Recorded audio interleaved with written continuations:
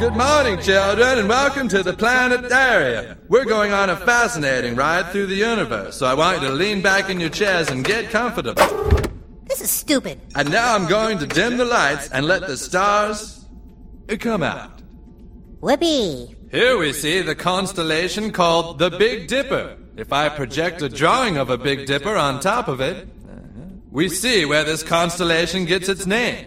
These stars over here form the constellation of Taurus, the bull, while these stars form the constellation Roger Ebert. And these two little stars over here form the constellation the Crusades. Now, stars are actually made of hot gas, which is exactly what comes out of Roger Ebert's mouth. And now breathe deep as the stars slowly start to move in little circles. I know you think planetariums are boring, but I'm gonna try to change the way you think about that. You will not remember what happens here. To remember it will cause incredible pain. Incredible pain. Incredible icky pain. Abs in a six-pack. Abs in a six-pack! Hello, Abs in a six-pack. Abs in a Six-Pack is not the greatest podcast in the world. I know Abs in a Six-Pack is a bad show, but what else do you have going on? It's Abs in a Six-Pack, episode 219. I'm here with Mario Garza of Symbolic Studies, and this is not a new live son of a bitch. This is a pre-recorded son of a bitch. Unbelievable. But yeah, man, thanks for coming back on. It's been, God, I don't know, it's been like, what, half a year, something. It's been a while. I think something like that. Yeah, maybe around a year or so. But yeah, thanks for having me, dude. Dude, yeah, thanks for coming on. I had, well, I'll just start with this. I think when we first spoke, I was maybe 15% on the flat Earth camp and 85% on the round Earth camp. And where I sit now, I think it's a solid 50-50, like a coin flip. Got it. Right on. So awesome, man. And one thing that it's not even been as much the flat Earth proof that has convinced me, but the debunkers of flat Earth are so unconvincing that I'm leaning more and more towards flat. Right? Yeah, no, I could totally see that.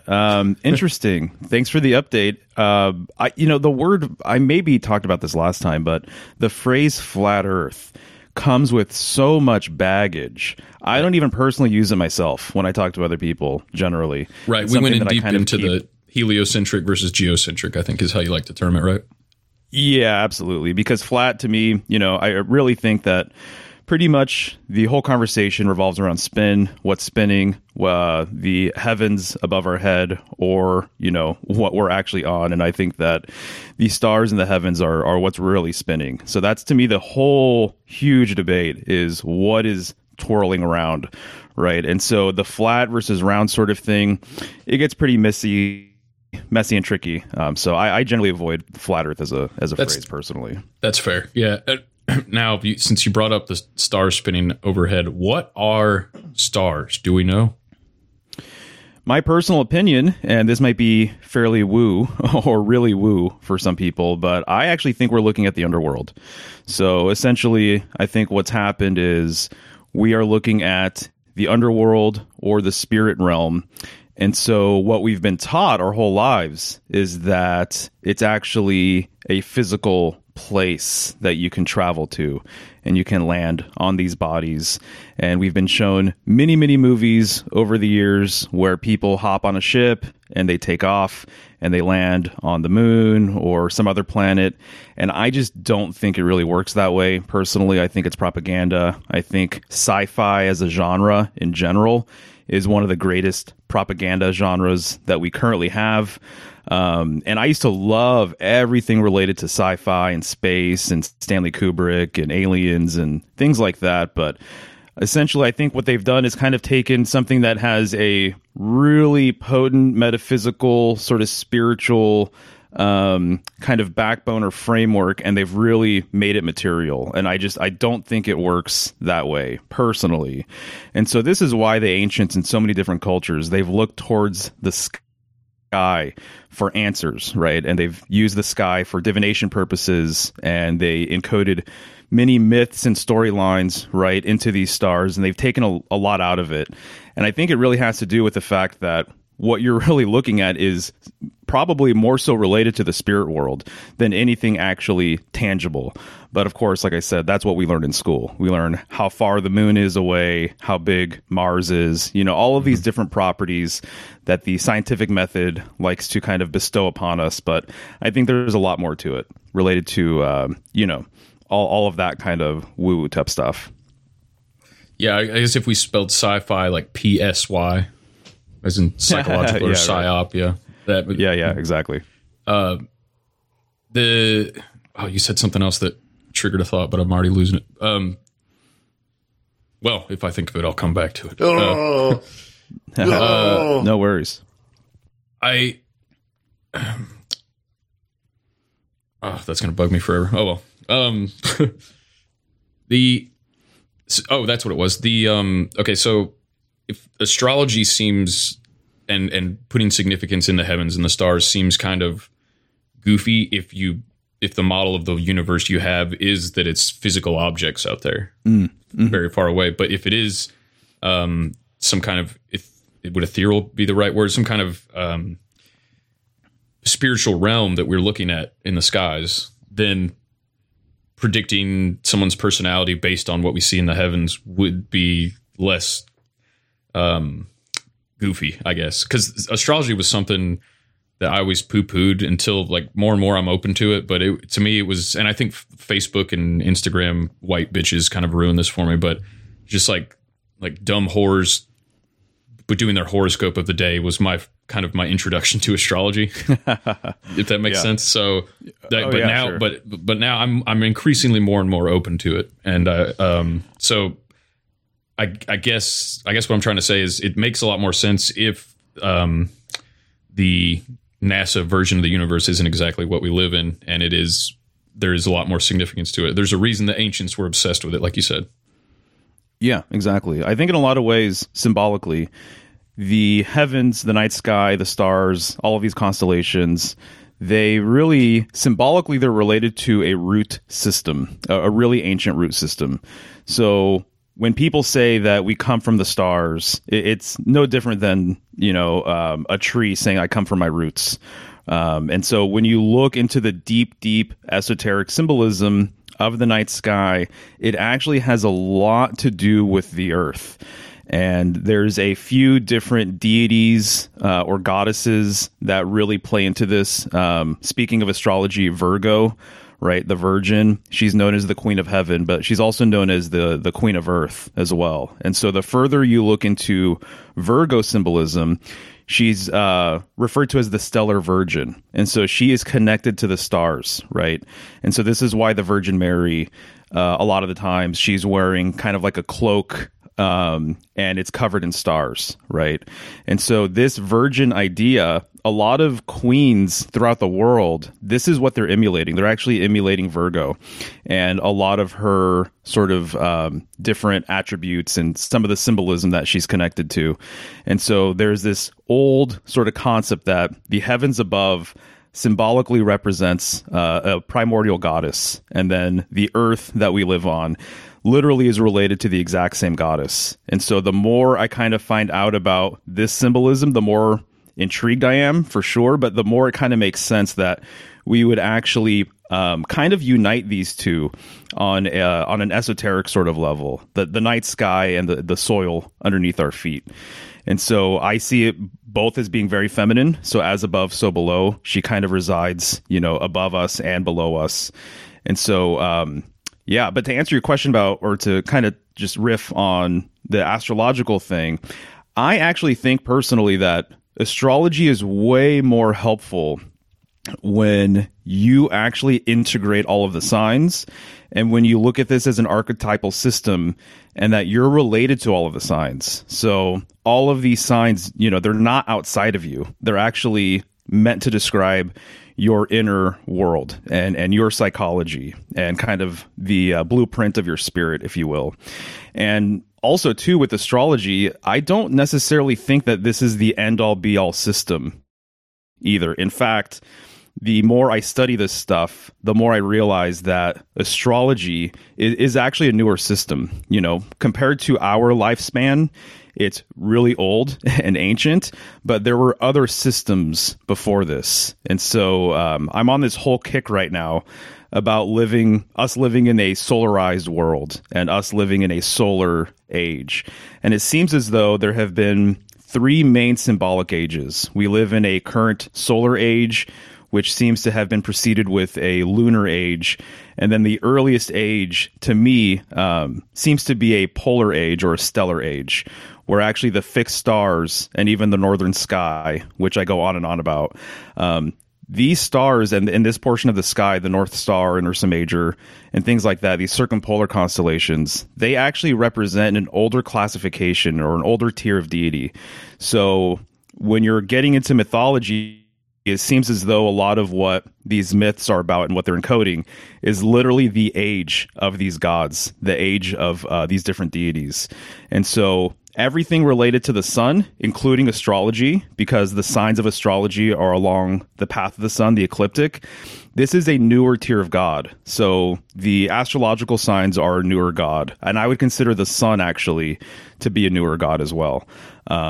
But in the stellar polar tradition, the oldest symbolic age, the Earth was considered to be very much like a core part of all of this. And so even the Earth, in a lot of ways, is kind of considered an older god. I think the sun really was kind of thrust upon us in many ways, and I think that solar worship has become a thing.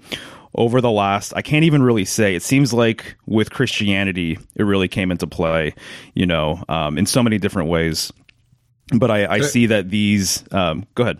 Oh, I was just going to ask, could you explain what stellar means? Because Stella, because when I just think of Stella Artois or something, or what is that exactly? Yeah, I think, and pretty much, it just means star, right? So even the Virgin Mary sometimes. Okay, yeah. Interstellar, yeah. But I'm pretty sure the Virgin Mary, she has been referred to as Stella Maris, which means the star of the sea. And the star that they're actually referencing with this is the North Star. And so sometimes she's depicted with the North Star. And so she's kind of become a correspondence for the North Star, the goddess of the North Star. And so she's said to be the guiding star of Christ. And there's a reason why when people are kind of aligned with their true path, they're said to be following their true north, right?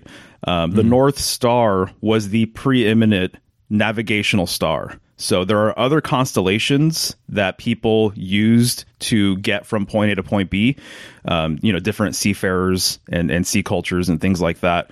But it all has to do with its proximity or relationship with the North. So if you don't know where the North Star is, and if you don't know where these constellations are in relationship to the North Star, I don't know if you're going to know necessarily where you're going, because the North Star is the hub of a great wheel, essentially. It's the center of the heavens. It's the one that doesn't move while everything spins around it, right? Correct, yeah. And to me, that's one of the biggest evidences of geocentric as opposed to heliocentric is how if we're spinning through space at like the galaxy's flying through space at 1 million miles an hour, how is that thing always staying in the same spot? It just doesn't. Right. It doesn't. Something doesn't add up there, and I've never really heard that explained by a quote unquote scientist or astrologer. Right. What's really happened too? It's an issue of spin. But with spins, anything that spins, so just think of a wheel, it has to have a point of pivot. It has to have an axle. So the North Star is that axle. And actually, the axle that the ancients used to refer to, it's gone by many different names, and there's many substitute symbols, but it's called the world axis.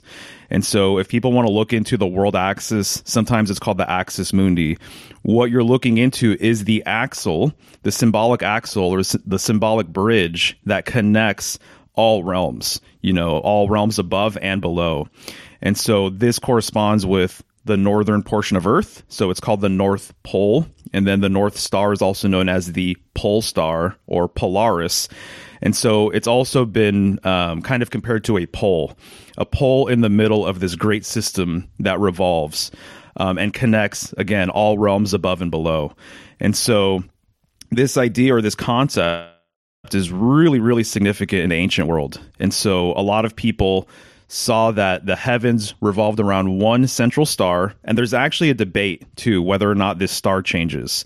And so the more research I do and the more I talk to people, the more I'm finding out that there's actually, I would say, probably more of a minority of people out there, but it's a growing minority of people, of serious researchers who think that the North Star has actually never changed. And so that's something that kind of flies in the face of kind of conventional history and everything else. They say that the North Star has changed and that there's different charts that you can follow.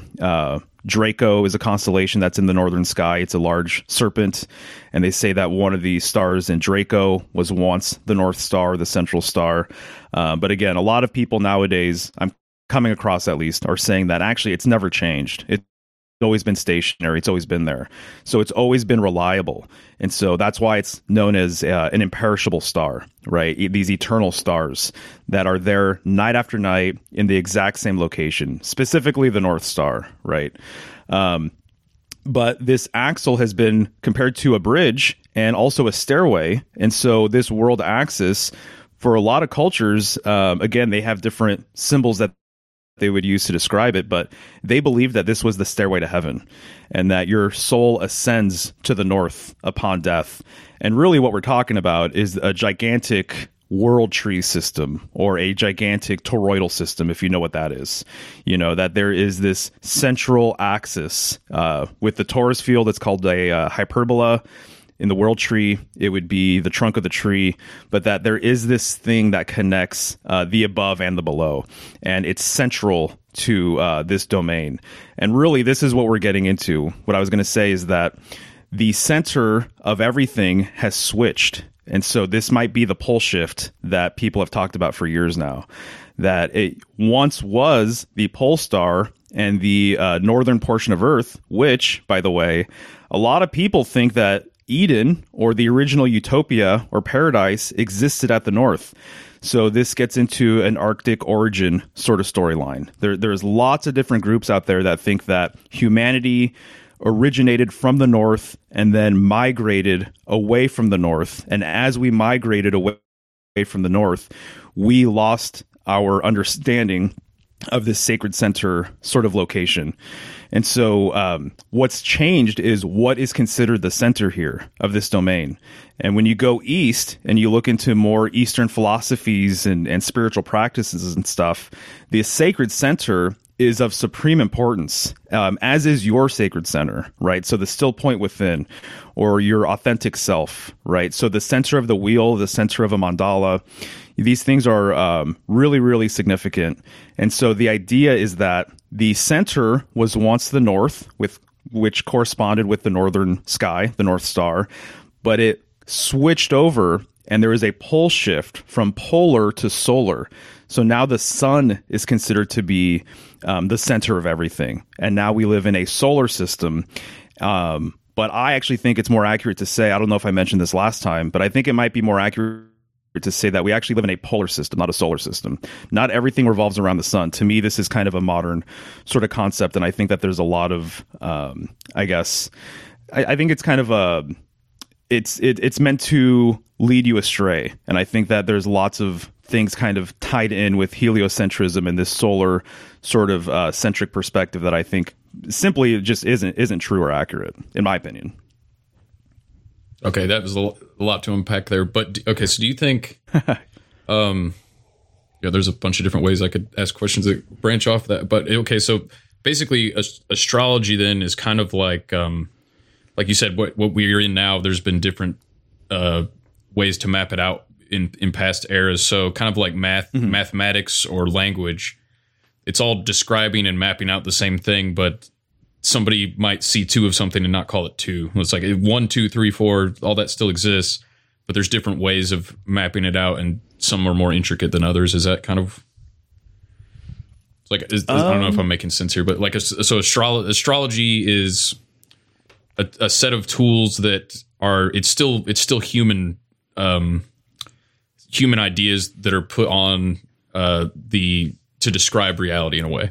So like math, and like if I say tree, and I'm talking about a tree, it's true in one sense and not the other. Is that astrology is like basically a way of mapping out reality and the stars, and I don't know. Maybe that I see what you're saying. Okay. Yeah, no, totally. And the thing with maps is that the map is not the terrain. So if you have a map, it doesn't necessarily mean that if you follow the map and you walk to a specific location, that it's going to look like what it looks like on the map. And so that's kind of another thing with flat Earth or geocentrism, is realizing that cartography is also something that has been weaponized and used against us. And so when I look at Google Maps as an example, I have a very sort of clear understanding that a portion of this is propaganda. That, yes, it'll allow me to get through the city and go to the restaurant that we're looking for. But on a larger scale, they've given us a map that isn't actually accurate to real life. And so maps, should be used, but they should also be understood that it is, no matter how accurate the map is, it is not the terrain. And so I think that is one of the big tricks that has kind of been used against us, is giving us these maps and humanity just being convinced that these maps are accurate and that these maps should be followed. And so that's what I think about all the systems. So the tarot, astrology, all of these divination systems, they're representations of something that do exist, but there's always something lost in translation. It's not the most entirely accurate thing out there, because simply put, it's a simulacra. It's like a simulation, or it's not the actual thing itself. So I kind of put maps in that category. Okay. So like how maps, language, and mathematics are theoretically human created systems to describe reality, would astrology be the same way? Was some kind of astrological system maybe divinely given to us by some kind of spiritual entity or gods or goddesses, or was that something that humans also invented to describe? I mean, this is obviously speculation, but right. That's a good question. For me personally, I haven't spent too much time trying to unpack the origins of it, because it seems like, obviously, the further back you go in history, things become incredibly fuzzy. And so I've heard different things about, obviously, a lot of deities that are heavily associated with Mercury. So I'm thinking of like Thoth. They're considered to be the ones that give us information, teach us mathematics, teach us, the ways of these different sort of sciences that we have here. So yeah, that's kind of the traditional viewpoint, is that it was given to us, but this could be also a metaphor for an earlier civilization giving us, these tools as well. So it's not necessarily one deity, but it got passed down however it did. Whether or not it's man-made or something else, I can't really say. That's part of the mystery of everything, and I'm actually starting to really embrace the mystery in different ways that I didn't embrace it before. So I'm trying to ask better questions, as an example, versus being focused on answers, because really the whole study of symbolism and esoteric information, it's such a deep well that it's almost like the more research you do, the more questions you're going to have anyway. Yeah, exactly. And it seems like even the answers are kind of fleeting, right? And so I don't really have, an accurate answer for you. I can see the case perhaps either way. I'm not opposed to the idea that it's a man-made thing, but that it's been refined for so long that it's embedded all of these different sort of lessons and truths and stuff into it. On the other hand, some of the stuff that is connected with astrology is so amazing and kind of mind-blowing that it makes you wonder if it's even possible to be a man-made sort of system. Right. But, when you go around the world, though, there's not a consensus on these constellations. And so a lot of the constellations are fairly universal. I'm thinking mostly of the astrological signs, the 12 astrology signs, although there's the case to be made that there's a 13th sign, which kind of breaks this whole entire paradigm as well, which we can talk about if you're interested. But if you go around the world, you're going to see that different cultures have different interpretations of the signs. And so it's not always twins for Gemini, as an example. I think the Aztecs refer to it as like fire sticks, and there's just different variations on the theme. And so that's something that's kind of interesting and unique with this study too, is seeing what different groups around the world, what they saw. And I love doing that. I love syncretizing all the information, and I love seeing how different people saw these, stars and how they interacted with them and what they thought. So I like getting a as broad of a perspective as I can about these things. Right, and seeing what correlates throughout different cultures, because that's usually where the money is, or like the for lack of a better term, that's where the truth lies. Yeah, right. To backtrack real quick, so sure. The original, or the seed, the birthplace of civilization, are up north, around the North Pole, like where our roots, our birthplace, I guess, or whatever, or at least where we used to consider the where we used to consider home, or I guess is kind of what you're saying. Is that why the Nazis were so obsessed with like going up there and building bases in like the snowy tundra in Antarctica and in around the North Pole, because they were trying to? Because I know they were obsessed with finding some kind of like footprints of ancient civilization and ancient technology, Atlantis type shit. Yeah. Ultimately, I think the answer is yes. Okay. I think that 100% yes. I don't know if I have mentioned this before when I was on last time. There's a decent chance that I did, because it was such a transformative little experience for me. But I thought it was absolutely amazing when I went to India in like 2014, 2015. And we landed in Mumbai. Shortly after we landed, a younger Indian guy approached me and my friend, wanted to have a conversation, very, very friendly. And we ended up talking for like an hour at a coffee shop. And without prompting him, he told me that his guru teaches a flat earth model. And I was like, oh, well, that's pretty amazing. I'm literally reading about this right now. I'm interested. And we had a conversation about it. He said something along the lines of, a lot of Western people don't realize that the globe model is actually like a hoax or propaganda, or it's a lie or something like that. And I was like, yeah, you're right. A lot of people over there don't realize that. I'm just barely realizing that this is even a possibility, that there's this alternative model out there. And so a few weeks later, we're in a different part of India, and I was amazed to see in this small Indian town that all of their taxis in this specific town, they all had red swastikas on the window, and right next to the swastika, in big red bold letters, it says Aryan. And I'm like, whoa. And then also you can see Mein Kampf like available in like train stations and stuff like that. And I was like, wow, that is amazing. I'm like, this is what a trip this is, But what I later found out was that the swastika is actually a northern symbol. So it represents Ursa Major going around the pole star. It makes one full rotation throughout the year. And if you look at Ursa Major once a season, you're basically going to see one arm of the swastika. And so the middle of the swastika literally is the northern sky.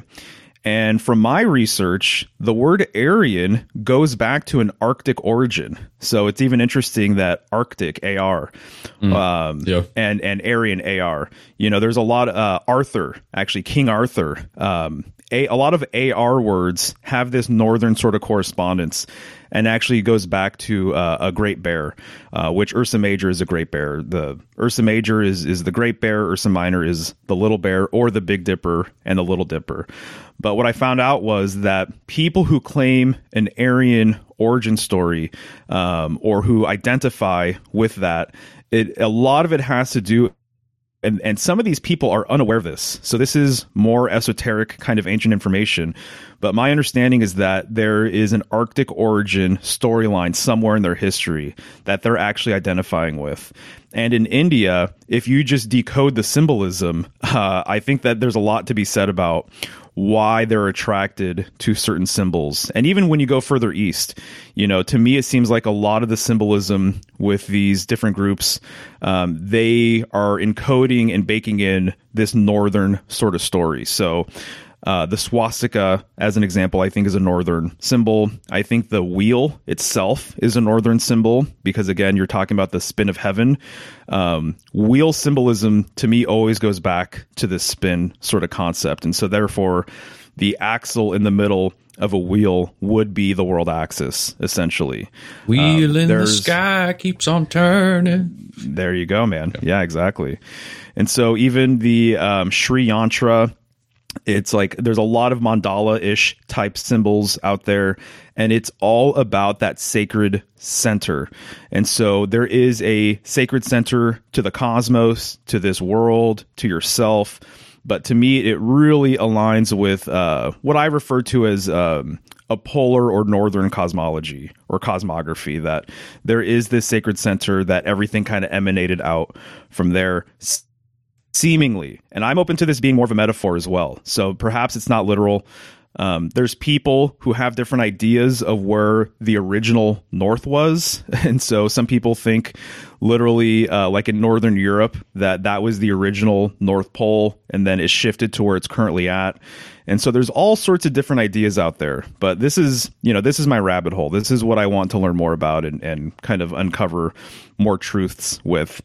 And when you look into the esoteric side of different religions, you'll find that there oftentimes is this veiled northern symbolism kind of baked into what they're putting out there. So right now I'm reading about esoteric Islam. I'm reading this book called The Man of Light by Henry Corbin. And in the beginning of the book, this is why I'm reading it, but in the beginning of the book, he basically says that esoteric Islam essentially is a northern spiritual sort of like idea. That esoteric Islam goes back to what he refers to as the mystic pole tradition. And it has to do with this cosmic north sort of idea or concept. And he mentions geocentrism and he mentions all these different things. So I think really, the polar tradition or northern tradition, it's the earliest tradition. And so all of the symbolism that we see in the modern world is kind of born out of that.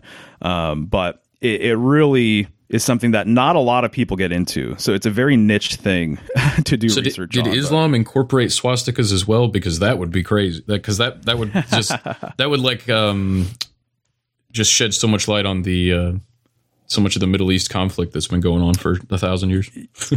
Right. And the Holocaust and everything. Like, why would it hit? Yeah.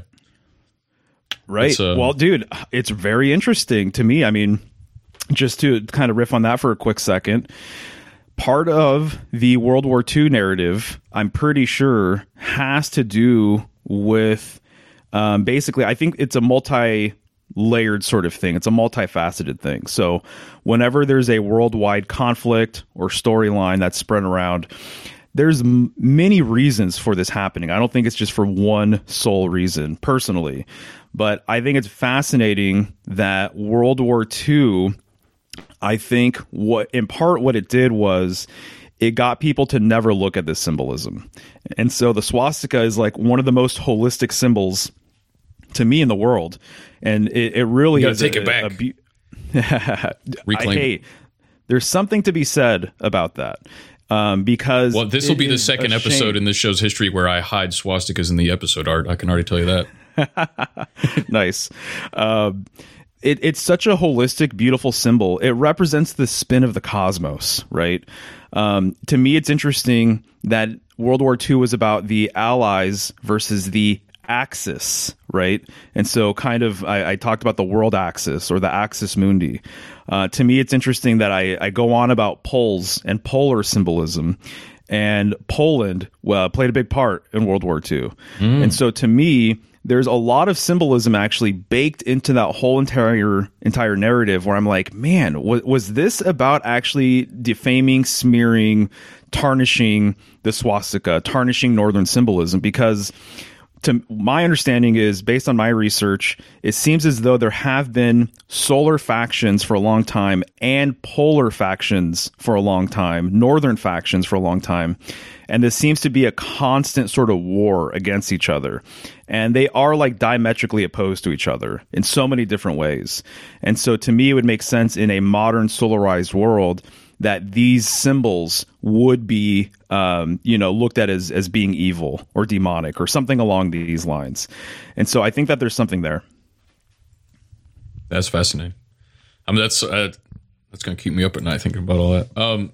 So as far as the practicality of astrology, like advanced astrology, can that be used kind of like how Nancy Reagan always did it in the White House and everything? Can advanced astrology truly be used to predict the future, or at least the future of the era that we're in?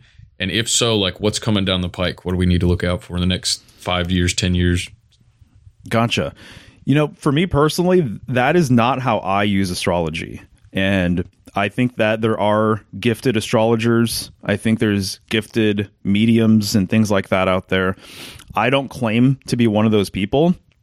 And so I've produced like dozens and dozens of astrology videos over the last few years. And I don't think I've ever once showed like a natal chart or a birth chart. And I just get so much out of the symbolism. I get so much out of the mythology and the archetypal nature. Every single sign is a very, very deep well that you can go down. And it's so fruitful for me as is that I don't know if I'll ever get around to predicting things or really getting into the science of the natal chart. In fact, if anything, I think a lot of people are lost in the sauce when they get really, really into astrology that way. They're so caught up in these angles and degrees and the nuances of these signs and what's happening and their placements and everything. But they still don't have a strong backbone with what these constellations or what these stars and planets actually mean. And so for me, I feel like I get way more out of the meaning, trying to understand the meaning behind these things, than I actually do trying to create this sort of predictive sort of idea of what I think the future is going to, have in store. And so I think a lot of people too, what it does is it kind of, they kind of want whatever they see in the chart to come true a lot of the times, I think, to validate maybe what they thought was going to happen.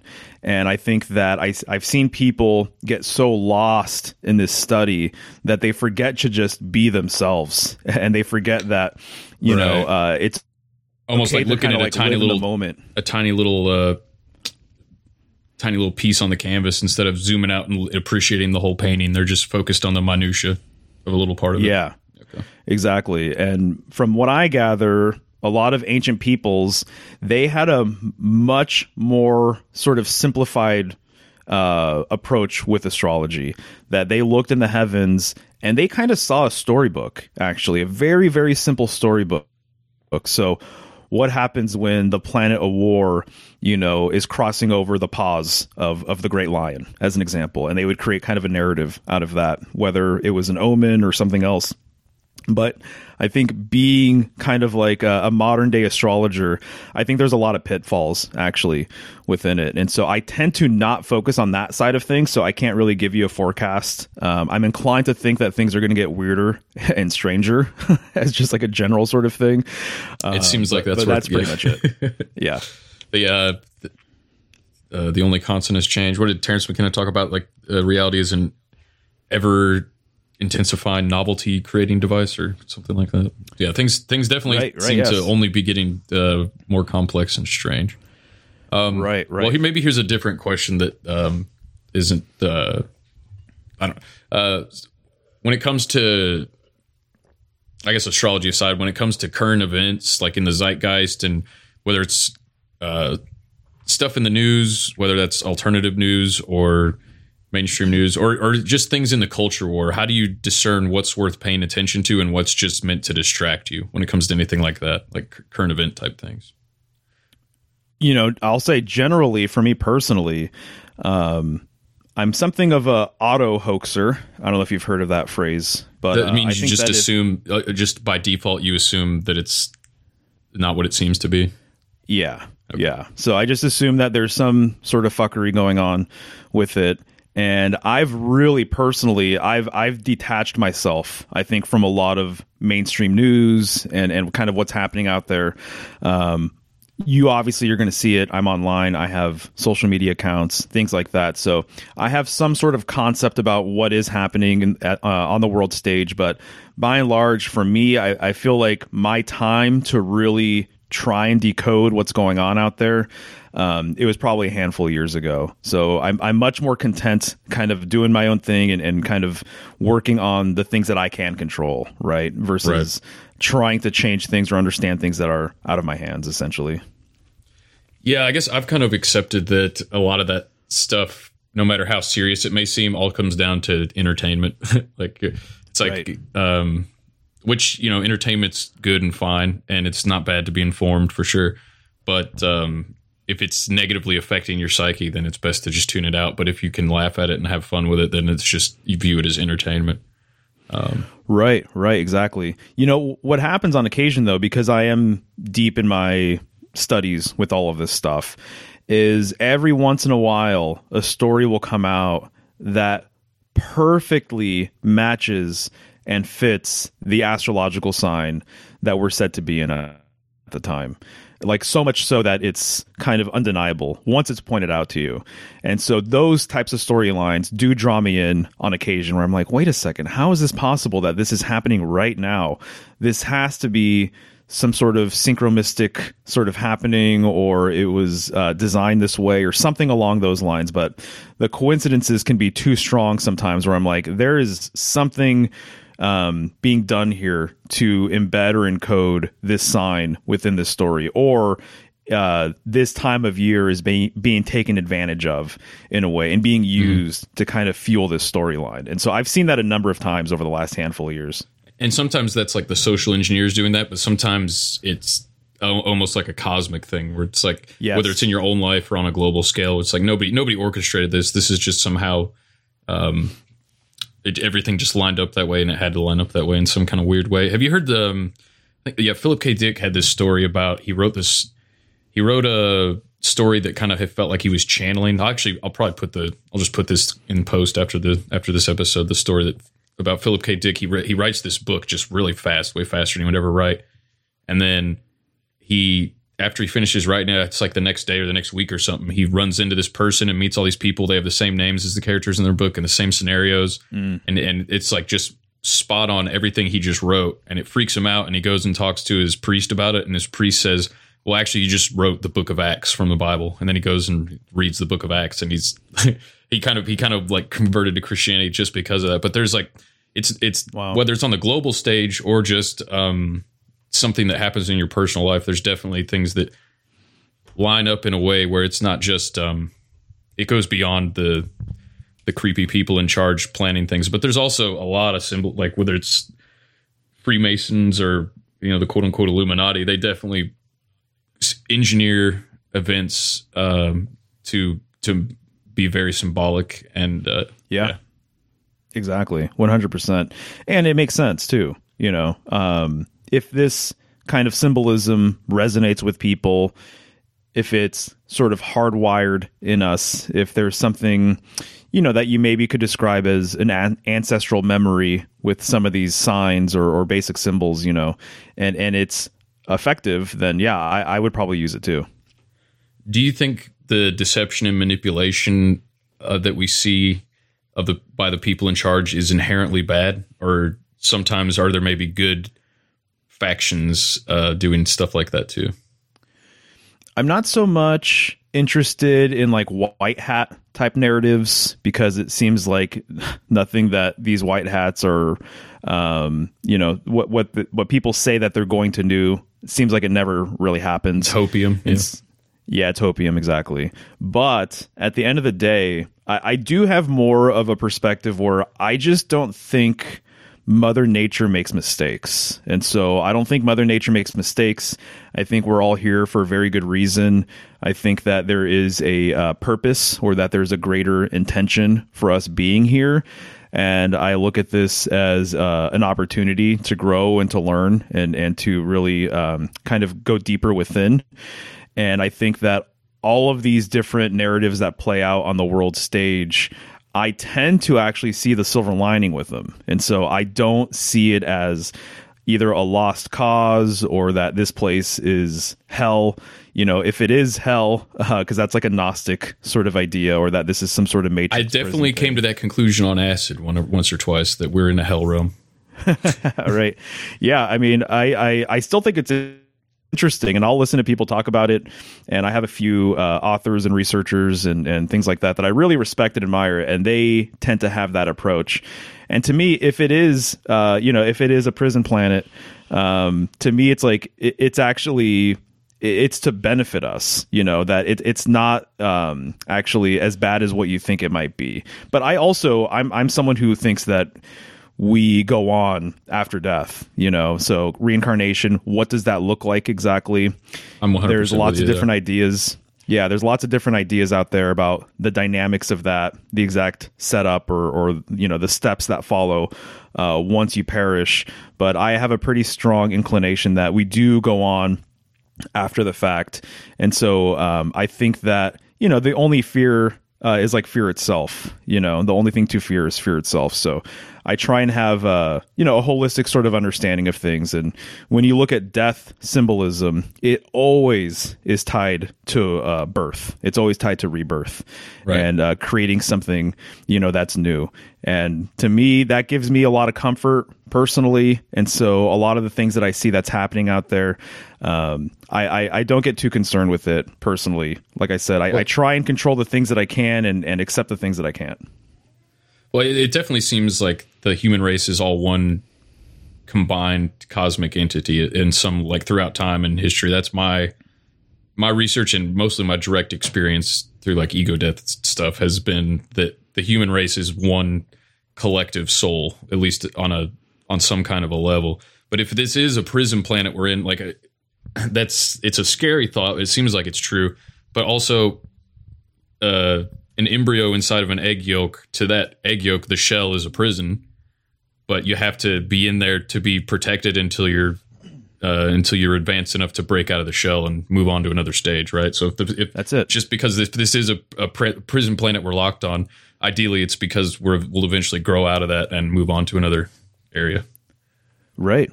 I for some reason, the word that generally comes to mind when we talk about this stuff is necessary.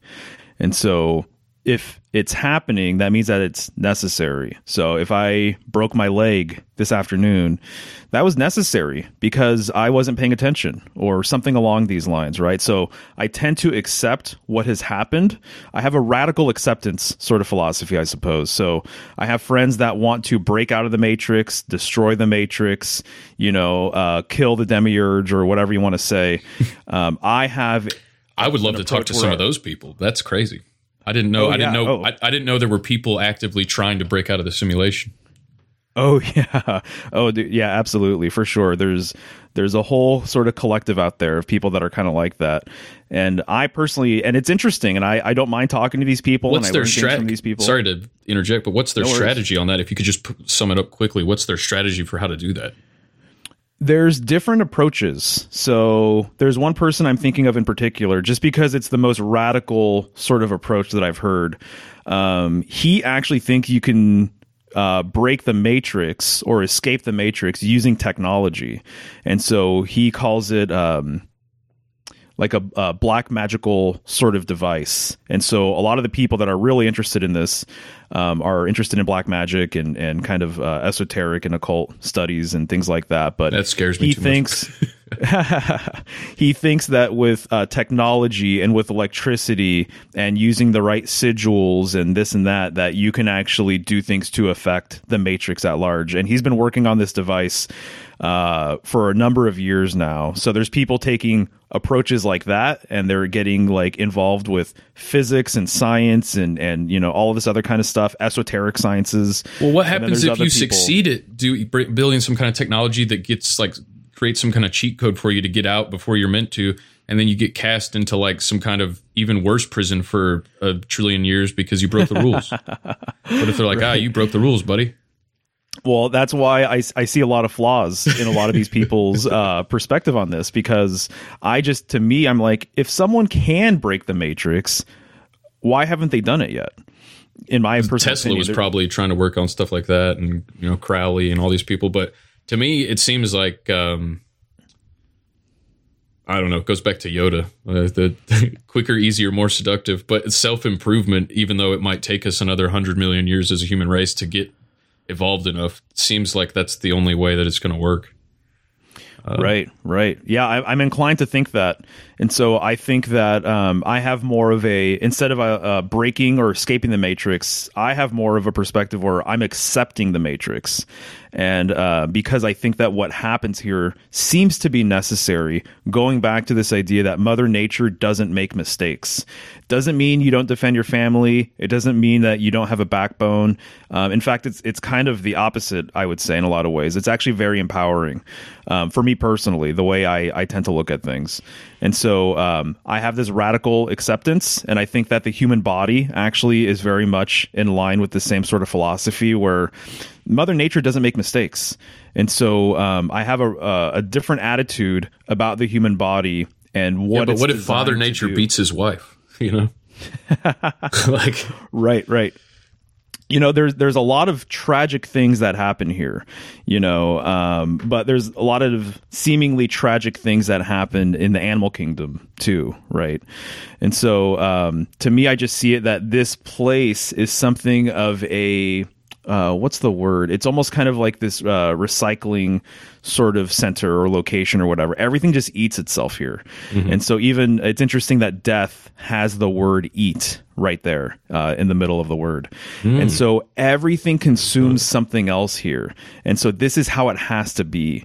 So again, it's like it's happening because it's necessary. Kind of like what you said with the egg shell metaphor, you know, that in order to have a physical existence, how else do you think it's going to work here? So yes, people are going to have the ability to murder people and do like atrocious things, and you know, people can rob other people and do, you know, any sort of any number of immoral things, you know, but that's what this place is designed for. You know, it's almost like playing a game and then you're like, oh, I can do this and that and, you know, whatever. And it's like, well, yeah, you have this freedom to do all of these different things. It's up to you to make these choices and decisions and everything else. And so I tend to see everything here as being very balanced and fair, actually. So I haven't seen anything that I consider to be unfair in years. Everything that I kind of see and absorb, I'm like, fuck, man, this is pretty brutal. What a gnarly story. But I'm like, damn, that's the world we live in, though, right? It's just like I can't have the ability to enjoy, you know, this a kind of a carnal lifestyle. You know, we need to have, in order for physicality to exist, there needs to be the openness for bad things to happen. Essentially, right? That's what I've always said. On a larger scale, it's not necessarily bad, though. Exactly. Yeah, that's what I've always said when it comes to if God or the universe is all about storytelling. It's like if paradise would be pretty shitty. That's why the Christian idea of eternal heaven it doesn't track with me, at least how people describe it. Because it's like that's pretty much hell too. So like if Lord of the Rings, if Tolkien wrote Lord of the Rings to just be a bunch of hobbits hanging out in the Shire, it would be boring as shit. But you have to have Sauron and orcs and good versus evil, because the hero's journey is if it's just the hero has to have like struggle in a journey for it to have any kind of meaning. That's it. Now, so do you think it seems like the forces of, I mean, I guess I don't know if you call it evil, but like the malicious forces rule the geopolitical sphere and the esoteric sphere of Earth in current day.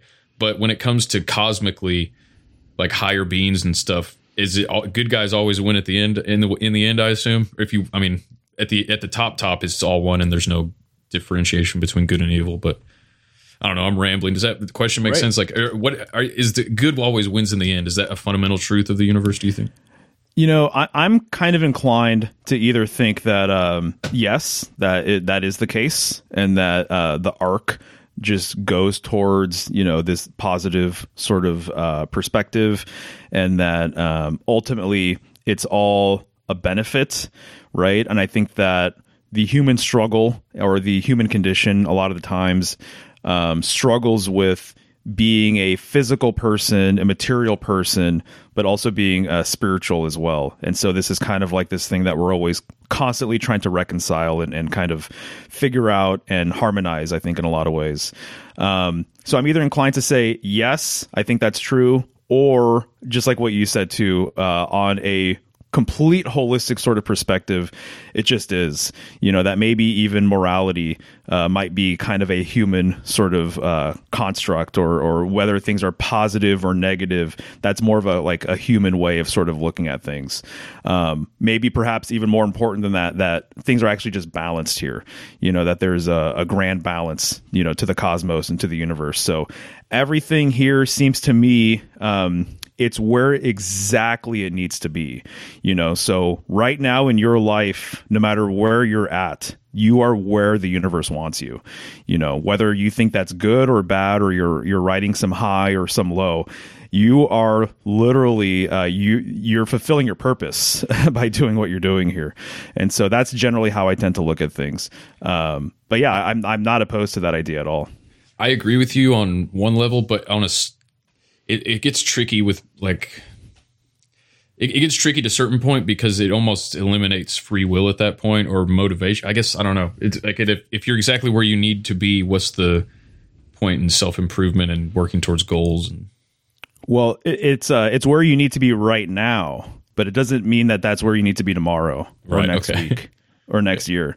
And so that's how I look at it, because a lot of people will look at their lives, or they might go through some sort of trial or tribulation or whatever, and they're like, man, I just can't believe this is where I'm at. This is like what's going on in my life. I didn't get this thing, or, whatever the situation might be. I went through a divorce.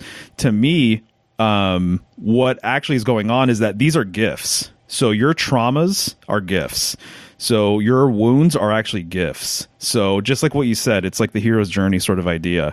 It's like those different struggles that the hero goes on during his journey, climbing that mountain, that's a gift. As difficult as it might be, as hard as it might be, these are gifts that you can transmute to actually be wind at your sails, to actually help propel you forward.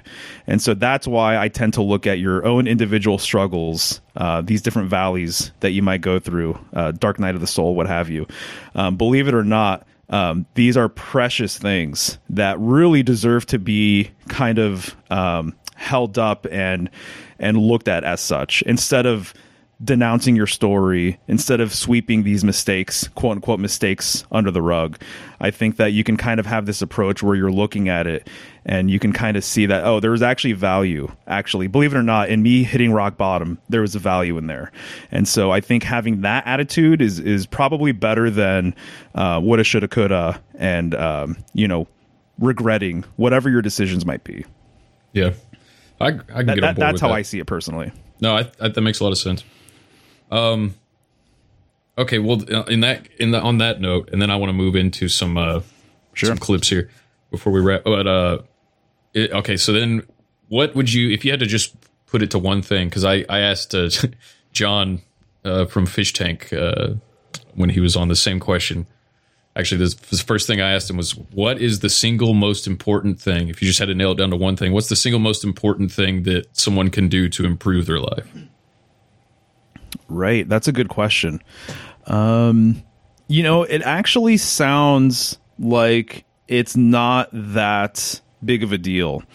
And I do tarot readings for people, by the way. And so I hear different people's opinions and different people's storylines and stuff like that. And I hear people's struggles, fairly often. And some people have asked me, like, what can I do to improve my life? What can I do, to turn things around or whatever? And it sounds maybe like it's counterintuitive, but it's very, very simple. And I ask them, are you in touch with your body? Are you in touch with yourself physically? Meaning, do you exercise? Do you sweat? Do you breathe? Do you work your muscles? Is your body online and engaged? Or are you looking at the phone all day? Or are you just, behind a computer all day or something like that? Mm-hmm. And I am not surprised that a lot of people that I've talked to aren't engaging themselves that way. And so to me, mind, body, spirit, right? So it sounds like it's a simple sort of thing, but I would recommend to people, like, the single most important thing is, if you're not in touch with your physical body, I would start there. And it's amazing, what you can do to actually feel better and start thinking more clearly and seeing things more clearly. When you're disengaged from your physical body, it's going to bring all of those things down. So mind, body, spirit. So to me, instead of doing and that would include things like that would include dietary things, sure, and probably sobriety. Would you throw that in there with it too? I would say if you need to go through that phase, yeah, for sure.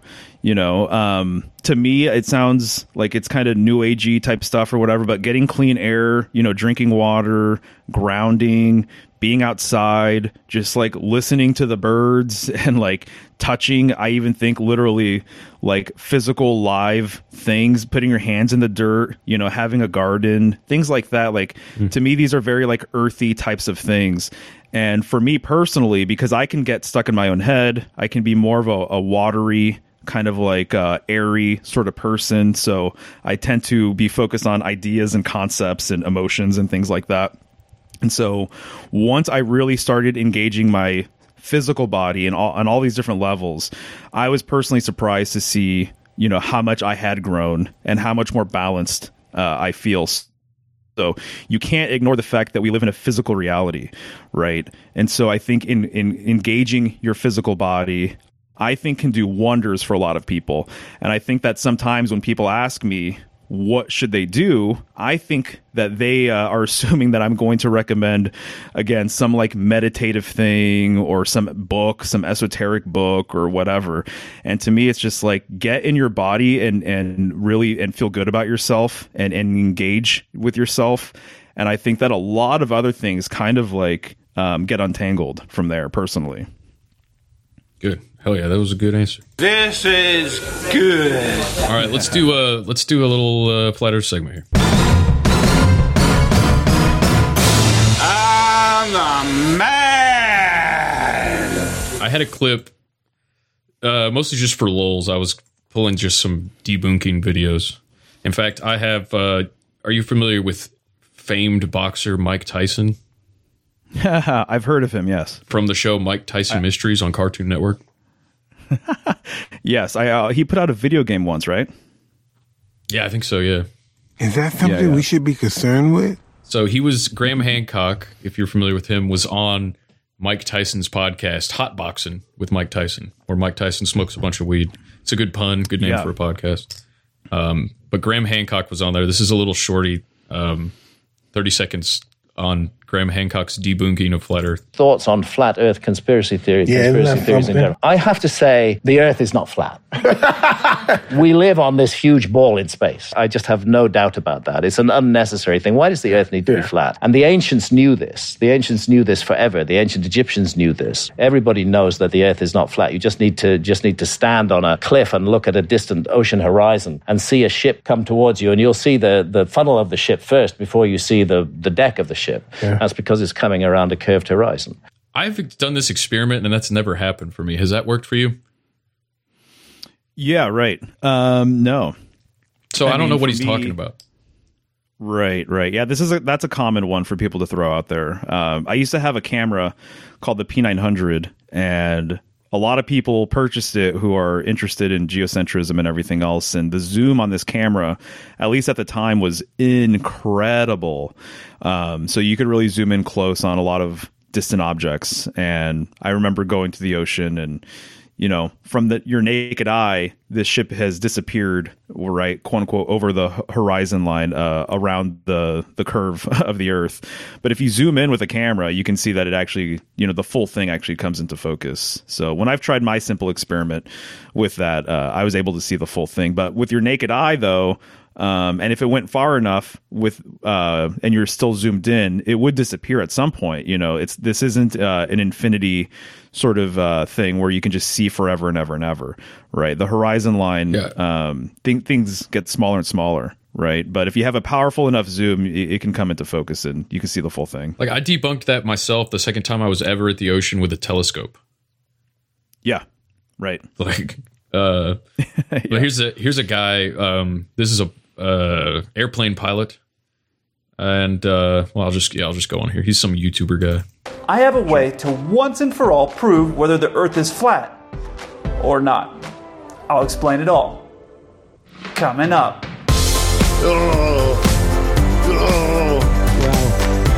Wow. Hey 7-4 crew, welcome back. If you don't know me, my name's Kelsey. I'm a 747 pilot. My channel 7-4 Gear is all about aviation. I get asked almost on a daily basis in the comment section here on YouTube or on my Instagram something along the lines of this: is the Earth flat? Tell me the truth. Why are you lying about the Earth being flat or not? And it's surprising to me because I've watched some videos about people who believe the Earth is flat. I have some time sometimes on these 15-hour flights during my rest period. I watch a lot of stuff on YouTube or Netflix. Anyway, I watch a lot of that stuff, and I found it interesting to find out that there were some famous and very wealthy people who believed that the Earth was flat. At one time, Shaq, as you guys all know, thought that the Earth was flat, and then he said it was a joke. I don't know. Kyrie Irving apparently is somebody that believes that the Earth is flat. I don't know if it's an NBA thing. What kind of racist shit is that? Unbelievable. That's like when people go, when people refer to black people so they don't get banned from YouTube, instead of saying the N-word, they say basketball people. Basketball individuals. This guy's like, I don't know if it's an NBA thing, Shaq and... That's hilarious. Yeah. It's like, this guy's... Kyrie Irving apparently is somebody that believes that the Earth is flat. I don't know if it's an NBA thing. Either way, I get asked about it all the time, and I thought, you know what? Let's talk about this. The Flat Earth Army, or the people who believe that the Earth is flat, believe that this is what the Earth looks like. This is the map that they use. I've been shown it by several different people, and this is what it shows in the documentaries as what the Earth looks like. In these documentaries that I watched, I've seen several different strategies from them to try to prove how and why the Earth is flat, and with lasers and all kinds of different things. Nothing that really made a lot of sense to me, or no one like Neil deGrasse Tyson talking, explaining how it's possible. I haven't really seen anything. So the only way it's going to make sense to him is if notorious fucking retard, professional idiot Neil deGrasse Tyson explains it to him. It's like, I saw these documentaries, and Neil deGrasse Tyson, I didn't see him in a single one of them, so I don't know about it. Yep. Yeah, exactly. I mean, most of this is an emotional response. Yeah. Right. And so that's how it is with information, too. Just any information, conspiratorial information or whatever. And I really think that I see a very clear correspondence, by the way, with symbolism and I guess what the truth is. And to me, the correspondence that I see is that if you're unwilling to investigate self, that you're going to be your beat on the truth, on reality, is going to be obfuscated, I think. So there's a relationship between lying to yourself on a personal level and then not having an accurate, discerning view on reality. I think that there's a relationship there. So I think the more you discover about yourself and your own truth, I think truths about the world become kind of easier to discern, or they become exposed to you, sort of thing. And so to me, if you're unwilling to investigate some of these things on the world stage, you know, to me, it says something about your lack of investigation within, too. So it makes a lot of sense to me. Basically, what I'm trying to say is that people would be fearful of going into these depths and looking and peering and trying to uncover, you know, these alternative sort of ways of looking at reality, because I think it says something about their internal life as well, and probably their lack of investigation within. I agree, and excuse me, and I'll say this too. I only know two pilots in real life. Do you know what both of them have in common? They believe in chemtrails and they believe in flat Earth. Oh, is that right? Interesting. Yeah. Gotcha. Now, well, there you go. But I know that's not probably that's a anecdotal. But all right, back to this pilot guy. This is only 9 seconds here. Just. Nothing that really made a lot of sense to me, or no one like Neil deGrasse Tyson talking, explaining how it's possible. I haven't really seen anything, but I have a much simpler option. All right, what do you think his simple experiment, his simpler option is going to be to prove once and for all? Oh, that's a good one. Is it going to be like a balloon type thing or something? You have a balloon with a fisheye lens? Right. Well, I'll just... see if you can follow this here, because this to me is idiotic. All right, let's get a bunch of flat earthers together that you get at your conventions. You can sell some tickets. Hey, you can even make some profit on it. It doesn't really matter to me, but you can charter this aircraft and go anywhere you want to go. If you choose my airline to charter the 747 from, I will volunteer to fly that aircraft, and we can all be Christopher Columbus for a few days. I've even come up with a basic flight plan of where to go so you can prove or disprove your theory. We'll start off here in Miami, and we'll fly down to Buenos Aires, Argentina. Obviously, this will have to happen when COVID is all done, but that gives you some time to plan and sell tickets. Now, we'll get down there. It's roughly like an 8 or 9 hour flight, just depending on weather and things like that. We'll get down there, and we can take a day or two of a vacation down there in Buenos Aires. It's a pretty cool city. I've been there a bunch, and you can explore the city, and then we'll go from Buenos Aires down to Melbourne, Australia. Now, as many of the Flat Earth Army people know, there are things like FlightAware where you can track a flight. You'll have the flight number, the tail number, and all those types of things. So the people who aren't on the flight will be able to track the flight and see where it's going. So they'll be able to see it leaving Miami down to Buenos Aires and Buenos Aires down to Melbourne. They'll be able to track that flight in real time and see everything. As well, you're more than welcome to bring a compass on board. You can see the direction that we're going once we take off from Miami. You'll see that we're headed south and all of those things. But I have more options to help you prove your theory. First, if we were to go from Buenos Aires to go to Melbourne, based off of your map, we would have to fly all the way up, back through America, over part of Canada, some of Asia, and then through the north part of Australia to get all the way down to the south part in the regular global world of Australia, which is where Melbourne is. That means it would be about 3 times as long. I'm just guessing based off of looking at your map, about 3 times the amount of flight time, so roughly 27 hours. Now I know what some of you are thinking. Oh, well, the government could lie and make it look like on the computer that you're really going a different direction as part of a big scam. And Kelsey, you look like you're maybe part of the government. But I swear, I'm not. So he says, I swear I'm not, and then winks at the camera. Now, this guy, just to summarize what his plan is, he said that all the planes that he flies are fitted with a warning system to where if you are headed towards impact with any solid object, like a mountain, for example, it will ding the alert system. So his proof here is we're going to fly towards the ice wall, and if there's actually an ice wall there that's that tall, the alert system will ding, and then you'll be right, and we'll turn around. Now, I did some internet sleuthing. I mean, by internet sleuthing, I went to the comments section in this dumb fucking video, and literally, there's tons of people. Well, first of all, there's the people making fun of anything flat Earth, but there's a lot of people saying, like, where's it? There was a couple YouTube channels, like Flat Earth Proof YouTube channels, that said they've been trying to email him to set up tickets and actually do this, and he's been ignoring all their emails, and this whole thing was just a big bluff. Like, he's not actually going to do it.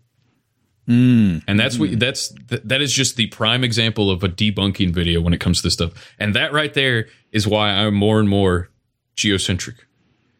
Because they have nothing. Like, they can't debunk shit. It's crazy. It's actually shocking to me. It is. It's really, it's very surprising. I know.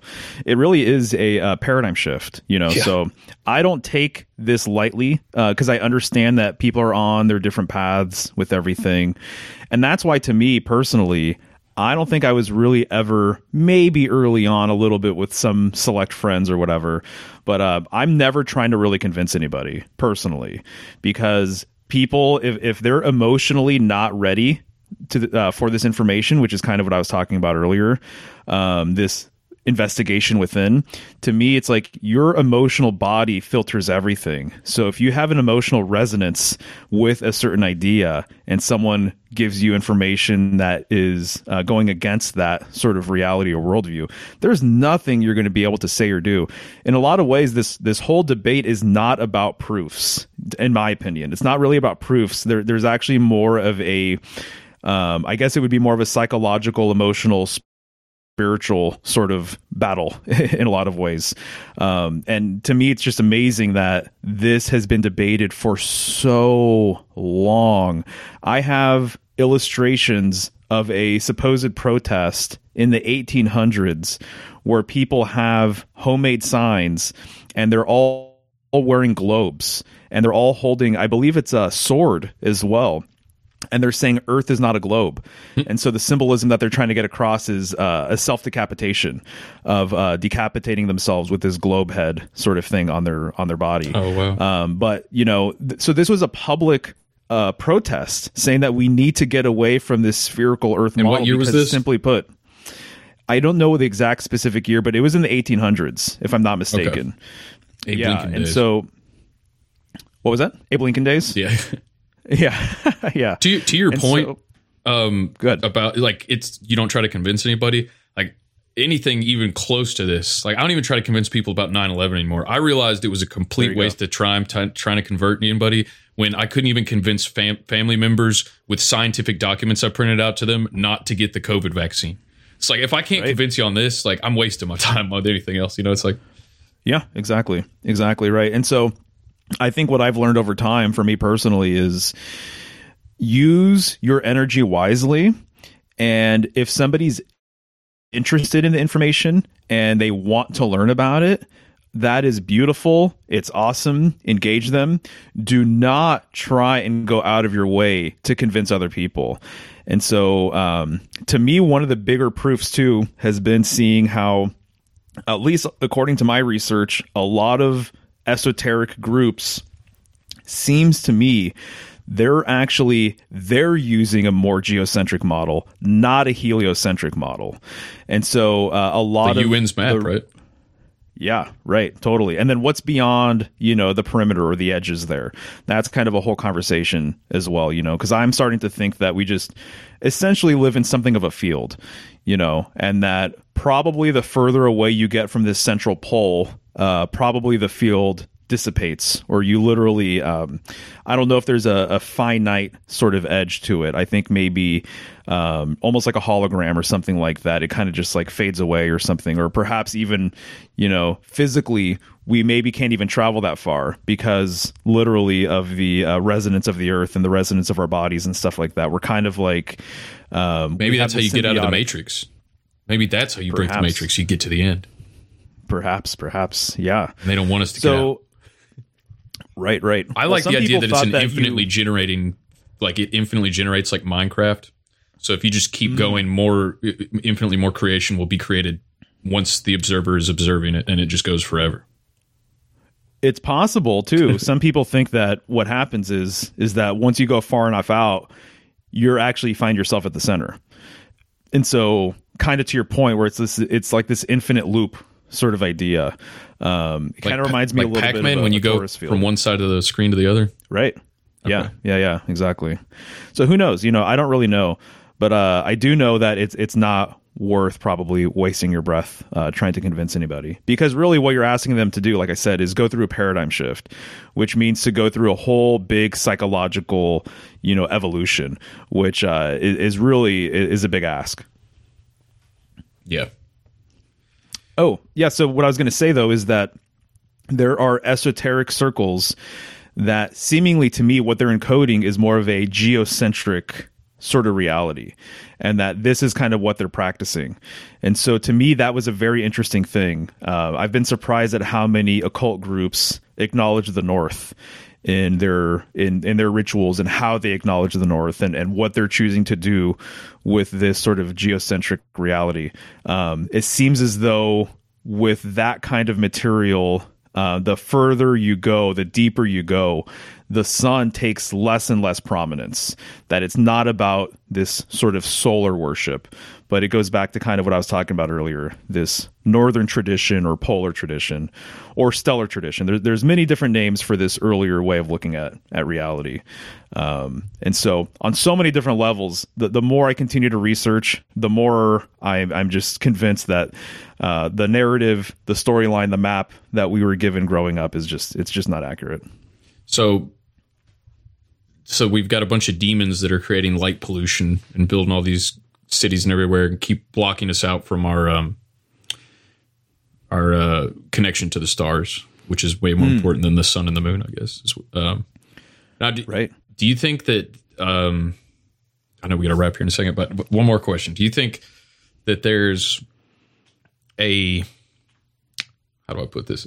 Do you think that when we hear about interactions with fairies and when there was things like angels visiting people and people performing miracles and all this type of stuff in the past, do you think that humans still would have that capability, but it's been almost bred out of us deliberately, or because of the fluoride in the water and the electromagnetic frequencies like David Icke talks about in the airwaves, that whether it's intentional or just by kind of like how light pollution is, where it's blocking out our view of this heavens, do you think that whether it's intentional or unintentional, that humans would have interactions with these different types of multidimensional beings, and we would have more of a enhanced abilities mentally, spiritually, if there wasn't all this kind of pollution in the food, in the water, in the air, and whatever else?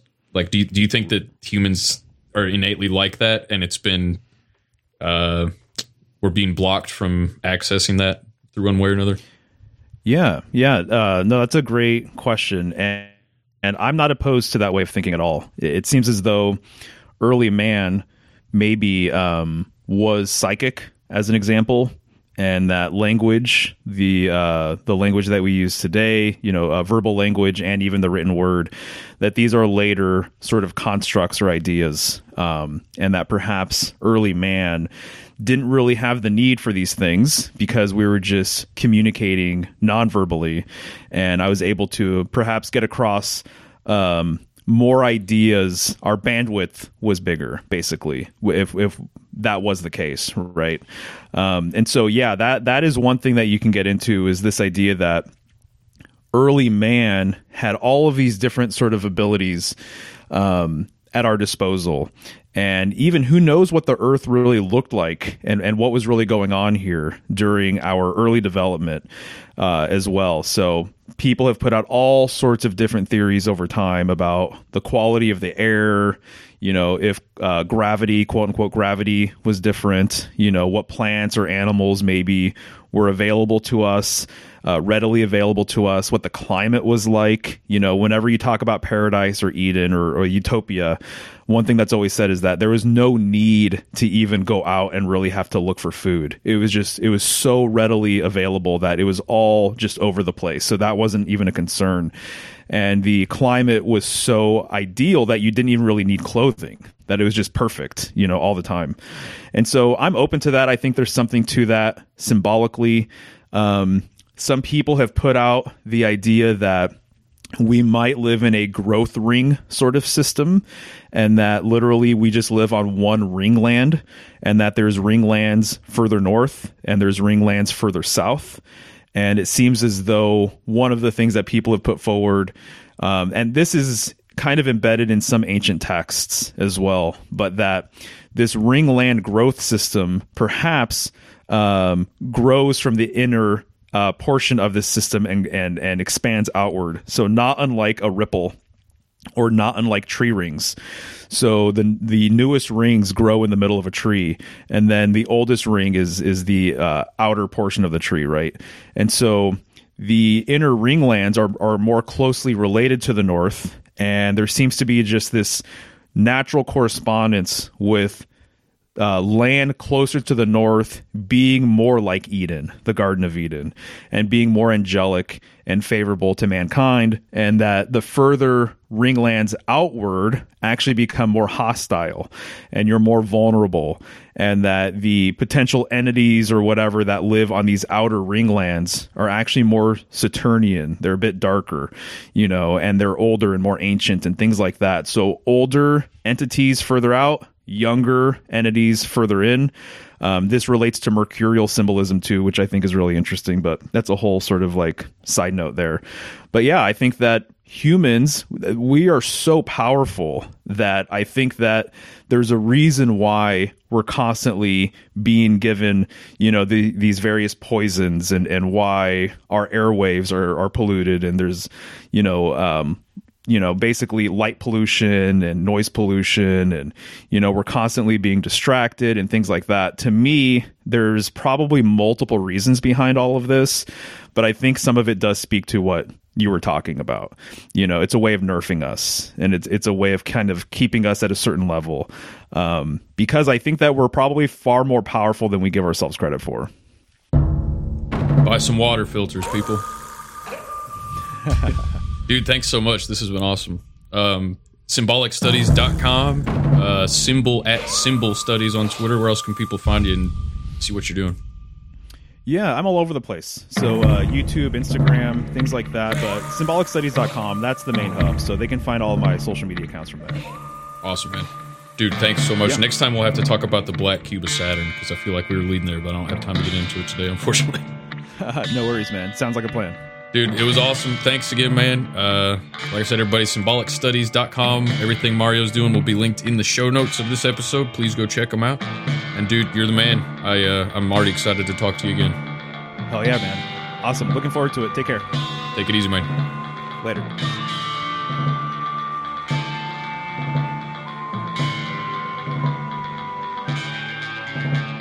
And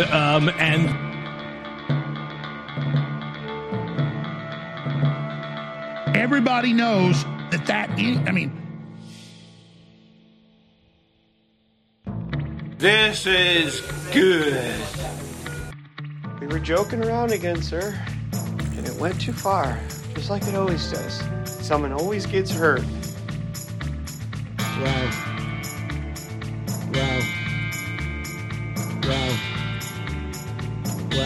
Oh. Wow. What in the world is going on here? Is that something we should be concerned with?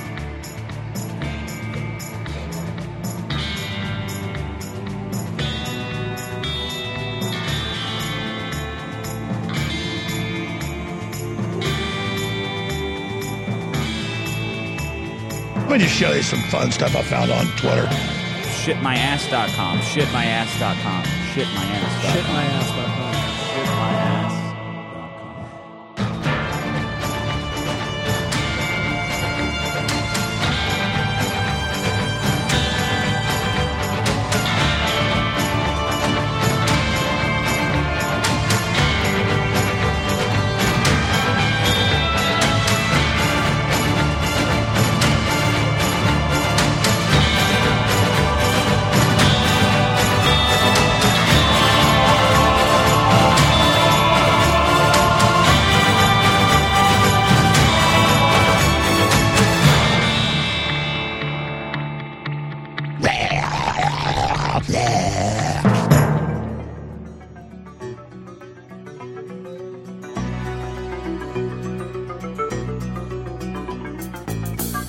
I was a highwayman. Along the coach roads I did ride, with sword and pistol by my side. Many a young maid lost her baubles to my trade. Many a soldier shed his lifeblood on my blade. The bastards hung me in the spring of 25, but I am still alive. I was a sailor, I was going upon the tide. With the sea I did abide. I sailed a schooner around the Horn of Mexico. I went aloft to furl the mainsail in a float. And when the yards broke off, they said that I got killed. But I am living still. I was a dam builder across a river deep and wide, where steel and water did collide. A place called Boulder on the wild Colorado. I slipped and fell into the wet concrete below. They buried me in that great tune that knows no sound. But I am still around. I'll always be around, around, around, and around, and around. I'm a man. I'm a Canadian. I am a Christian. I'm for real. I'm a white guy. I'm ready to kill. I'm a primitive. I'm like a raccoon in the garage. I'll fly a starship across the universe divide. And when I reach the other side, I'll find a place to rest my spirit if I can. Perhaps I may become a highwayman again. Or I may simply be a single drop of rain. But I will remain. I'll be back again, and again, and again, and again, and again. I basically am a fraud. I'm a patriot. I am 1776. I'm a liberal. I'm a reptoid clone of John Wayne and Elvis. I'm in a scientific matrix grid in the early phases of being inserted into an extermination system. Let's unpack this. As you mentioned, the CIA, MI6, OSS before that, Hitler and his Gestapo, the Russian czars, they were all obsessed with mysticism. They were all obsessed with the occult. And they put massive amounts of money into scientists trying to quantify what was causing it, what was doing it, because it's a real phenomenon. There's also a lot of charlatans around it, but it's simply things, as David Icke says, not in the light spectrum. Now with the quantum mechanics and with all of the observations they've done, where if you observe a neutron, it won't jump, through a solid block of lead, but if you don't observe it, it will. That there are a lot of laws to the universe, and so the CIA has spent hundreds of billions of dollars conservatively over the last 70 years or so, since they were founded in 1947. With mind wars and with psychic soldiers and with all of that. And what they found was, and the Russians found this too, it's very real, but they can't control it. And so they'd rather chemicalize and dumb down and poison the public to lower consciousness so that they don't have to deal with that wild card. And so they know it's extremely real. And at the end of the day, when I analyze stuff, then I just use, you call it the conscious, with the subconscious and the unconscious, to just go with what is my gut level then of where this is going. I was reading globalist documents before I even got on air, when I was in college and high school before that. And I was reading stuff they wrote in the 50s and 60s that I saw that had become reality by the 80s.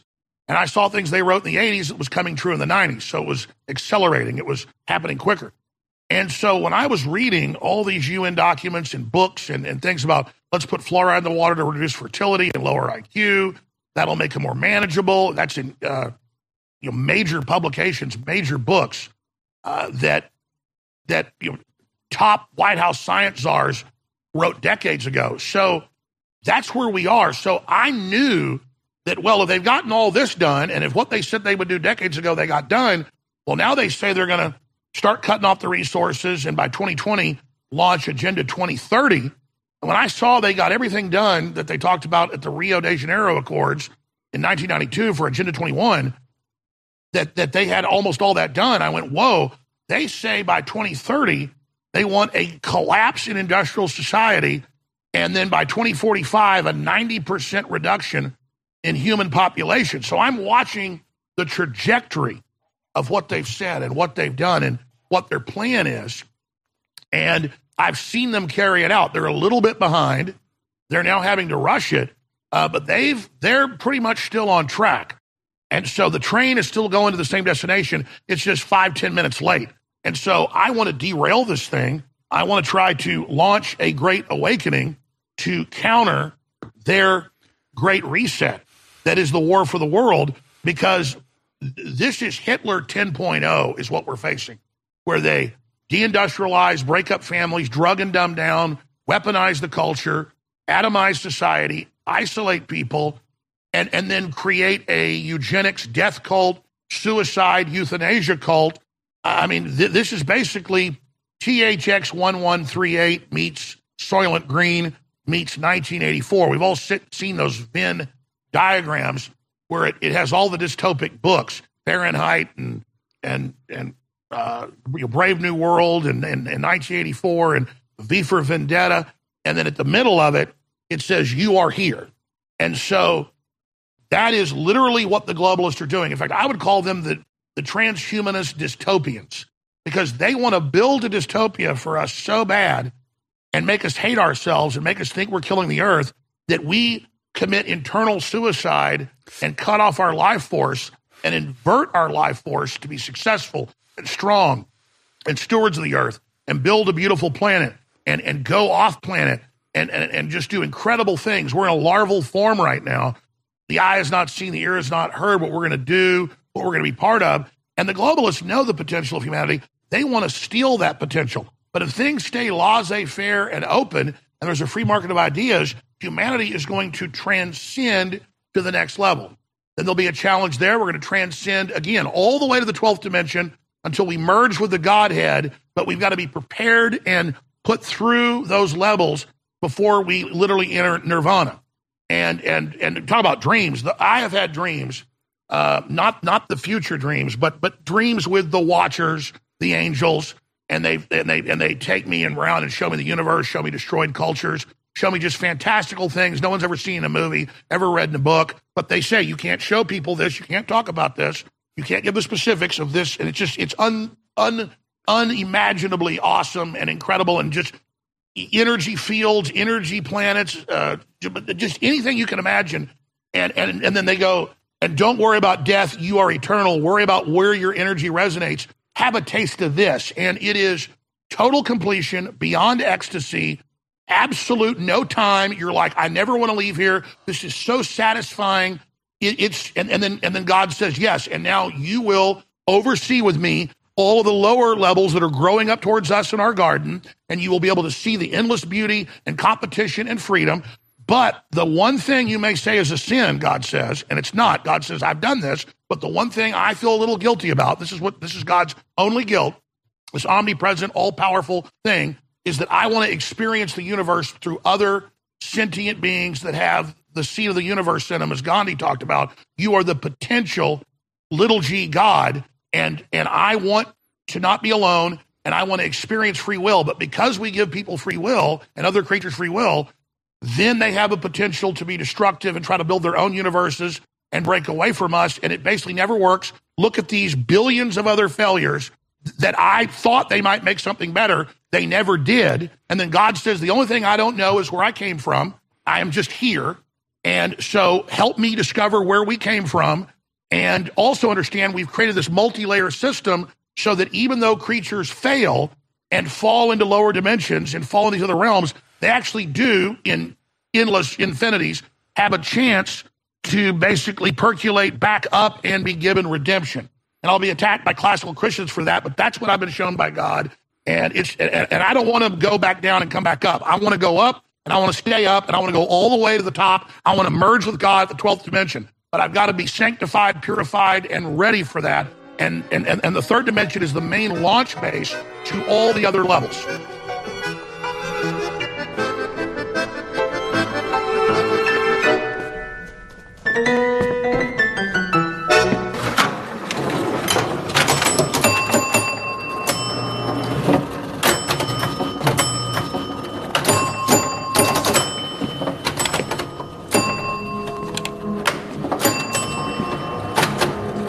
Hey, man. Hey.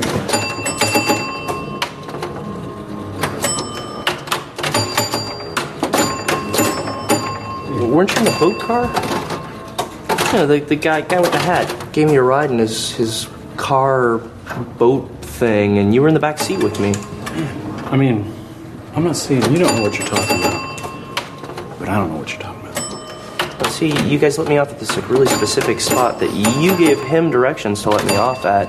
I get out, I ended up getting hit by a car, but then I just woke up because I was dreaming, and later than that I found out that I was still dreaming that I'd woken up. Oh yeah, those are called false awakenings. I used to have those all the time. Yeah, but I'm still in it now. I can't get out of it. And it's been going on forever. I keep waking up, but I'm just waking up into another dream.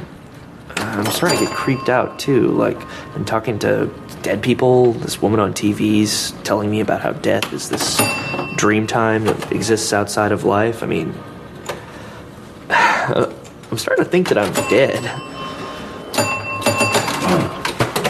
I'm going to tell you about a dream I once had. I know that's, when someone says that, that's usually you're in for a very boring next few minutes, and you might be, but it sounds like, what else you gonna do, right?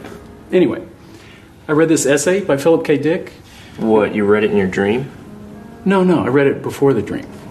It was the preamble to the dream. It was about that book, Flow My Tears, the Policeman Said. Do you know that one? Yeah, he won an award for that one. Right. That's the one he wrote really fast. It just flowed right out of him. He felt he was sort of channeling it or something. But anyway, about 4 years after it was published, he was at this party. And he met this woman who had the same name as the woman character in the book. And she had a boyfriend with the same name as the boyfriend character in the book. And she was having an affair with this guy, the chief of police. And he had the same name as the chief of police in his book. So she's telling him all this stuff from her life, and everything she's saying is right out of his book. So that's really freaking him out, but what can he do? And then shortly after that, he was going to mail a letter, and he saw this kind of, dangerous, shady-looking guy standing by his car. But instead of avoiding him, which he said he usually would have done, he just walked right up to him and said, "Can I help you?" And the guy said, "Yeah, I ran out of gas." So he pulls out his wallet and he hands him some money, which he says he never would have done. And then he gets home and he thinks, well, wait a second. This guy, he can't get to a gas station. He's out of gas. So he gets back in his car. He goes, finds the guy, takes him to the gas station. And as he's pulling up at the gas station, he realizes, hey, this is in my book too. This exact station, this exact guy, everything. So this whole episode is kind of creepy, right? And he's telling his priest about it, describing how he wrote this book, and then 4 years later all these things happened to him. And as he's telling him to him, the priest says, "That's the book of Acts. You're describing the book of Acts." And he's like, "I've never read the book of Acts." So he goes home and reads the book of Acts, and it's uncanny. Even the characters' names are the same as in the Bible. And the book of Acts takes place in 50 AD when it was written, supposedly. So Philip K. Dick had this theory that time was an illusion and that we were all actually in 50 AD. And the reason he had written this book was that he had somehow momentarily punctured through this illusion, this veil of time, and what he had seen there was what was going on in the book of Acts. And he was really into Gnosticism and this idea that this demiurge or demon had created this illusion of time to make us forget, that Christ was about to return and the kingdom of God was about to arrive. And that we're all in 50 AD, and there's someone trying to make us forget, that, God is imminent. And that's what time is. That's what all of history is. It's just kind of this continuous, daydream or distraction. And so I read that, and I was like, well, that's weird. And then that night, I had a dream, and there was this guy in the dream who was supposed to be a psychic, but I was skeptical. I was like, yeah, he's not really a psychic, and I'm just thinking to myself. And then suddenly, I start floating, levitating up to the ceiling. And as I almost go through the roof, I'm like, okay, Mr. Psychic, I believe you. You're a psychic. Put me down, please. And I float down, and as my feet touch the ground, the psychic turns into this woman in a green dress. And this woman is Lady Gregory. Now, Lady Gregory was Yeats's patron, this Irish person. And though I'd never seen her image, I was just sure that this was the face of Lady Gregory. So we're walking along, and Lady Gregory turns to me and says, "Let me explain to you the nature of the universe." Now, Philip K. Dick is right about time, but he's wrong that it's 50 AD. Actually, there's only one instant, and it's right now, and it's eternity. And it's an instant in which God is posing a question. And that question is basically, do you want to, be one with eternity? Do you want to be in heaven? And we're all saying, no, thank you. Not just yet. And so time is actually just this constant saying no to God's invitation. I mean, that's what time is. I mean, and it's no more 50 AD than it's 2001. There's just this one instant, and that's what we're always in. And then she tells me that actually this is the narrative of everyone's life. That, behind the phenomenal difference, there is but one story. And that's the story of moving from the no to the yes. All of life is like, no, thank you, no, thank you, no, thank you. And then ultimately it's, yes, I give in. Yes, I accept. Yes, I embrace. That's the journey. Everyone gets to the yes in the end, right? Right. So we continue walking. And my dog runs over to me.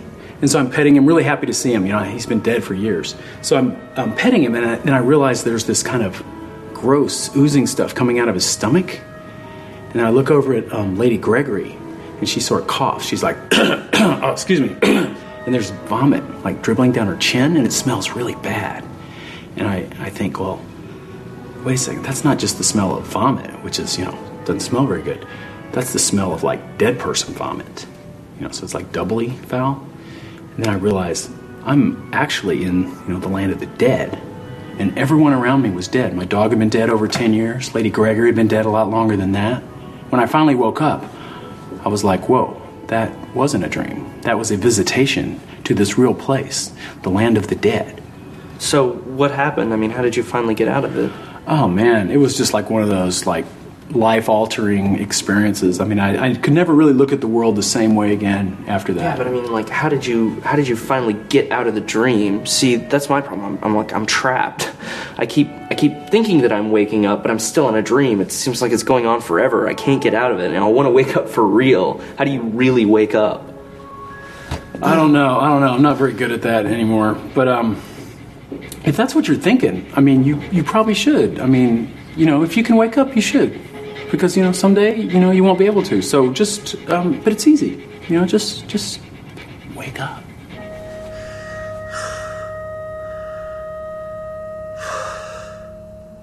And it all goes back to the occult. All occult means is hidden. And so we're looking for the hidden. We're trying to actually illuminate people. And then you have the classic Illuminati that's claiming it's trying to illuminate, but is actually trying to block it. But you boiled down my whole rant in 30 seconds earlier perfectly. The Luciferian energy says, I'm going to use all this divine and carve out my own thing and then basically create my own universe with my own followers, but then I've got to limit their free will. And whereas God says, you all get free will, but then God says, is it bad that I gave people free will? Because that actually then allowed a lot of evil to take place. And that's what the Satanists or Luciferian will always say. Your God allows all these bad things to happen. Well, that's what happens when you allow freedom.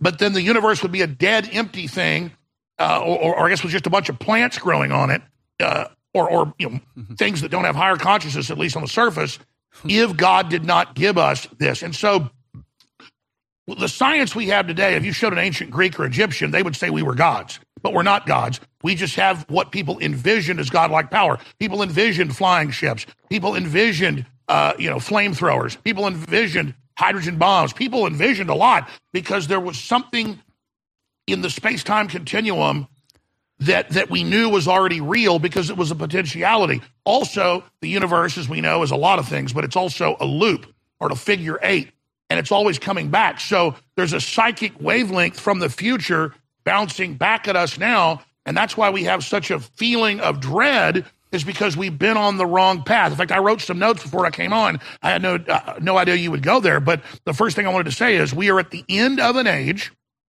and the system knows that, and they know currently the trajectory is humanity freeing itself. That's why they're trying to create an end of history now. They're trying to manifest all this Armageddon stuff to preempt what they think is coming so they can control it. And they're not controlling it. And they're never going to escape the things they've done. And of course, mainstream media says there is no God. You have no free will. When we got the WikiLeaks of these thousands of top Democrats, they're obsessed with Thelema and with Aleister Crowley and with the occult. And you look at them, they're pathetic. And the videos of their rituals that have come out, they're just weak people trying to pretend they're God by being selfish. And you don't do that. You get closer to God by being selfless and by dialing into the universe and accepting it. And these people are cowards. They're greedy. They want to steal the future, and they're not going to get away with it. They're going to hurt a lot of people, and they're going to commit a lot of crimes. But in the end, their destruction will be their own because they will be cut off from God. And from what I've seen and read and studied and know, hell is not some description of burning fire. And it's being cut off from the real universe, the real multiverse.